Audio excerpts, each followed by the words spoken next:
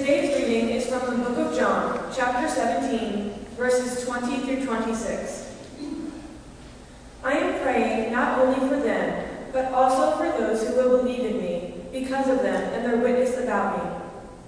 The goal is for all of them to become one heart and mind, just as you, Father, are in me and I in you, so they might be one heart and mind with us. Then the world might believe that you in fact sent me. The same glory you gave me, I gave them. So they'll be as unified and together as we are, I in them and you in me. Then they'll be mature in this oneness and give the godless world evidence that you sent me and loved them in the same way you loved me. Father, I want those you gave me to be with me right where I am, so they can see my glory, the splendor you gave me, having loved me long before there ever was a world. Righteous Father, the world has never known you, but I have known you, and these disciples know that you sent me on this mission. I have made your very being known to them, who you are and what you do, and continue to make it known, so that your love for me might be in them exactly as I am in them. This is the word of the Lord. Thanks be to God. When I was a little boy and my brother was just a little older than I was, we used to eavesdrop on my parents' conversations. And it wasn't all the time, but every once in a while I remember us coming down the stairs on our stomachs, thinking we were really quiet. And either one of us would tumble down the stairs, which would give us away, or we'd be giggling so much that would give us away. But we would try and get down the stairs close enough to the first floor that we could overhear the conversation that my parents were having. Have any of you eavesdropped on your parents' conversations? Oh, good, I'm not alone. Yes. I don't remember a word of what they said to them. I'm sure we heard something. But it was just the idea of eavesdropping, hearing things that were being said that they didn't know we were listening to. Today's scripture that Chelsea read to us is in some ways the disciples and us eavesdropping in on a conversation between Jesus and his Father. The whole conversation, the whole scripture is a conversation that Jesus is saying. He's praying to God, and in our eavesdropping, it's not just for the disciples then, it says for those who follow the disciples after them, that's us. And we get to hear what God's will and God's hope is for us. If you've ever gone through a season in your life where you wonder, what is God's hope for me? What is God's will for me? What is God's purpose for me? Eavesdrop again and listen in on what Jesus' hope is, what Jesus' prayer is for us, for you, for the whole world. Jesus says to God, I'm praying not only for them, but also for those who will believe in me because of them and their witness about me. The goal is for all of them to become one heart and one mind.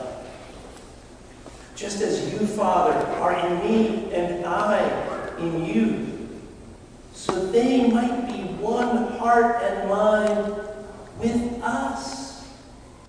Then they'll mature in this oneness and give the godless world evidence that you've sent me and loved them in the same way you've loved me. Do you hear the love in this conversation? Jesus is saying, I want those who come after us to know the love that you, O God, have given to me. And I want them to be a part of this relationship. God's hope for us is that we be one with God, one with each other and one in ministry. That is the hope. Do you know, we struggle with longing for this oneness because we've only really known this oneness before we were cognitively able to perceive it. It's interesting that this scripture is the lectionary text on Mother's Day. We knew this oneness when we were in our mother's wombs. We weren't able to describe it, we weren't able to talk about it, but we were one with another. We were one and taken fully care of. We were fully embraced. We were not in need of anything. In our mother's womb, the psalmist reflects on that. In Psalm 139, we were knit together in our mother's wombs. And ever since that umbilical cord was cut, we have been forever longing for that oneness. As little children, we begin that maturing process of developing an ego.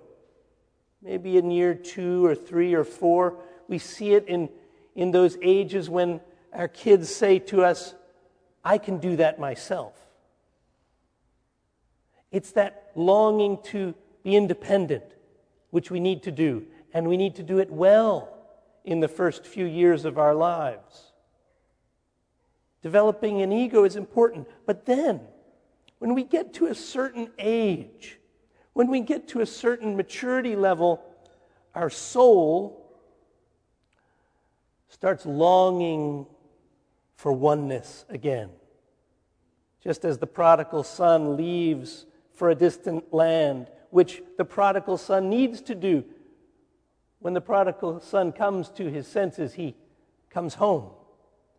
Our soul longs for oneness. Our ego longs for individuation. And when we get to a certain season of our lives, we know we're longing for something that the world cannot give. And when we catch glimpses of that oneness, which already is, we don't need to make that happen. It's really recognizing that we are already one. When we recognize that, then our next longing of the soul is to be one with each other, to work through our forgiveness issues with each other, to keep trying to be the church with one another. And when we get that down, we can't help but want that flow of love to flow through us, not just to end with us, but to get out there into a world which is so desperately longing for love. My prayer with Jesus this week as we United Methodists begin our general conference out in Portland. About 1,000 United Methodists, all elected from the local church to the annual conference to the general conference. My prayer is that we listen to Jesus saying, my hope for you is that you be one in love. That doesn't mean you have to agree with each other. It means you have to love one another and recognize that you are already one with the Creator and called to be one with each other. That's going to be very difficult. Please pray for our general conference, the 10 days that the global United Methodist Church comes together, because we will not all be of one mind. And what you will probably read about in whatever secular media you read will only be our debate about homosexuality, because that's all that really the media wants to cover. There's a whole lot more that you can follow online, but we will be of two minds on homosexuality. My hope is that we can be honest with each other and recognize that we are not of one mind on that. And that following Jesus is bigger than that. And being one with Christ, one with each other, and one in ministry may help move us forward. because all of God's creations are beloved in God's eyes. And the hope is that the church can reflect that love for all people, full stop, regardless of people's sexual orientation, race, creed, belief system. Albert Outler, one of the great United Methodist scholars, said, "Our theologies divide us, but our mission unites us." The world doesn't have time for certain debates. The world is hurting and broken and looking for witnesses of people who can hold things in tension, not agree with each other, but commit to loving God and neighbor, because that's what we're called to do as followers of Jesus. My hope is not only for us in the general church to be able to do that, but if we can get that right as Christians, then maybe we can get that kind of spirituality in our body politic. And maybe that kind of oneness will be so pervasive. People will see Christians and say, they are so loving of one another. They are so forgiving of one another. They don't all agree, but somehow they've figured it out. I want to be like them. Unfortunately, that's not the first reputation that we Christians have in this country. One of the first reputations we have is, gosh, those Christians, they're judgmental people. I would love for people to know us by our reputation of loving and accepting one another and agreeing to disagree with love. I want to lift up a commercial, but I don't want to tell you who put it out because I don't want to endorse any airline in this case. There was an airline that had a plane full of people, and they filmed this, and a guy got on the speaker system and said, "Welcome to whatever the airline is. If you, as passengers who don't really know each other, if you can decide on one location in the world, we will give you all a free ticket."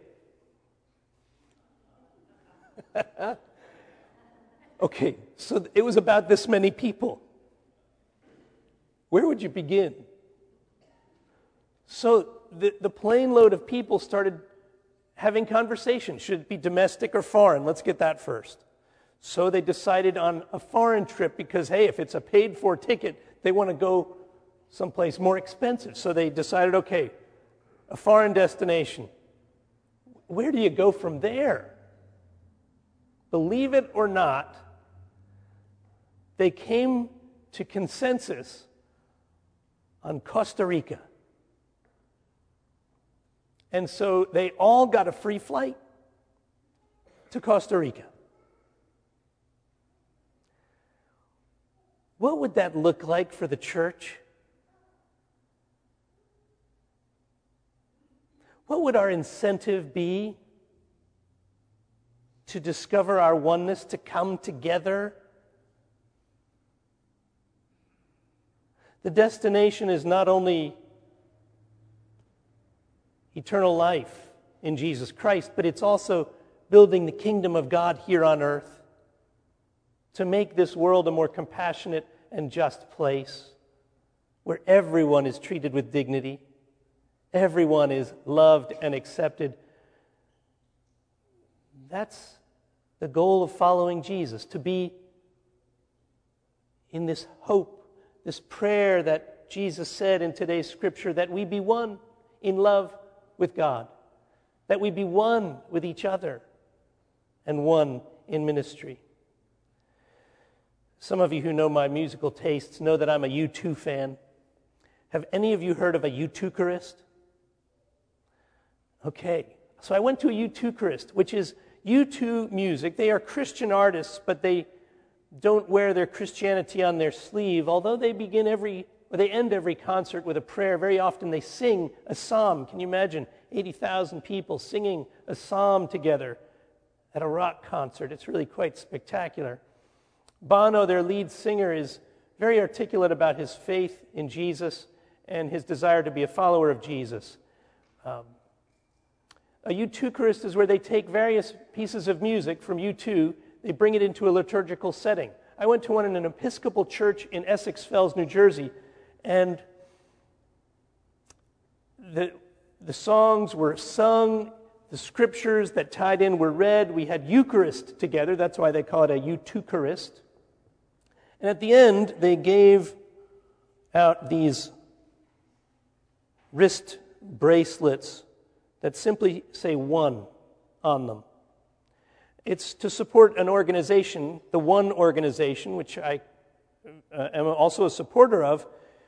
They do great work in Africa and are trying to alleviate suffering and poverty, especially in Africa, and to bring health and wholeness to the people of Africa.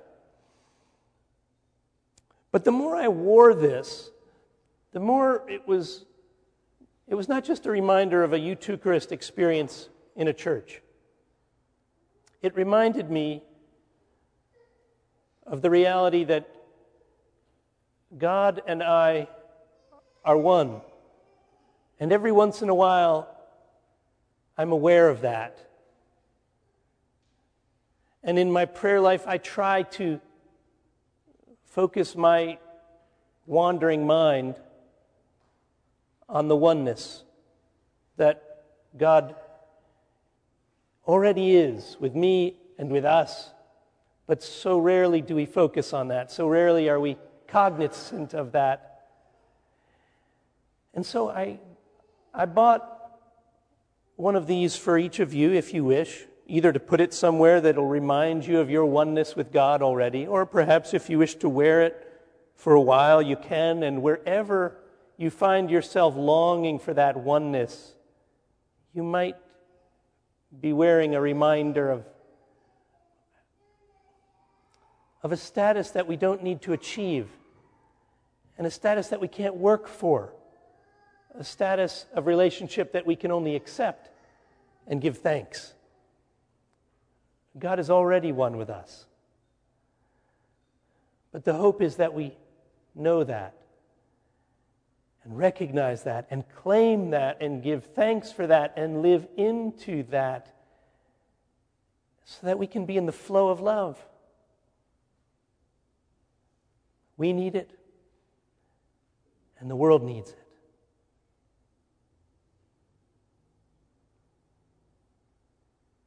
Would you pray with me this prayer that I hope we are continuing to pray every day? Pour out your Spirit on us gathered here. Make us one with Christ, one with each other, and one in ministry to all the world. Amen.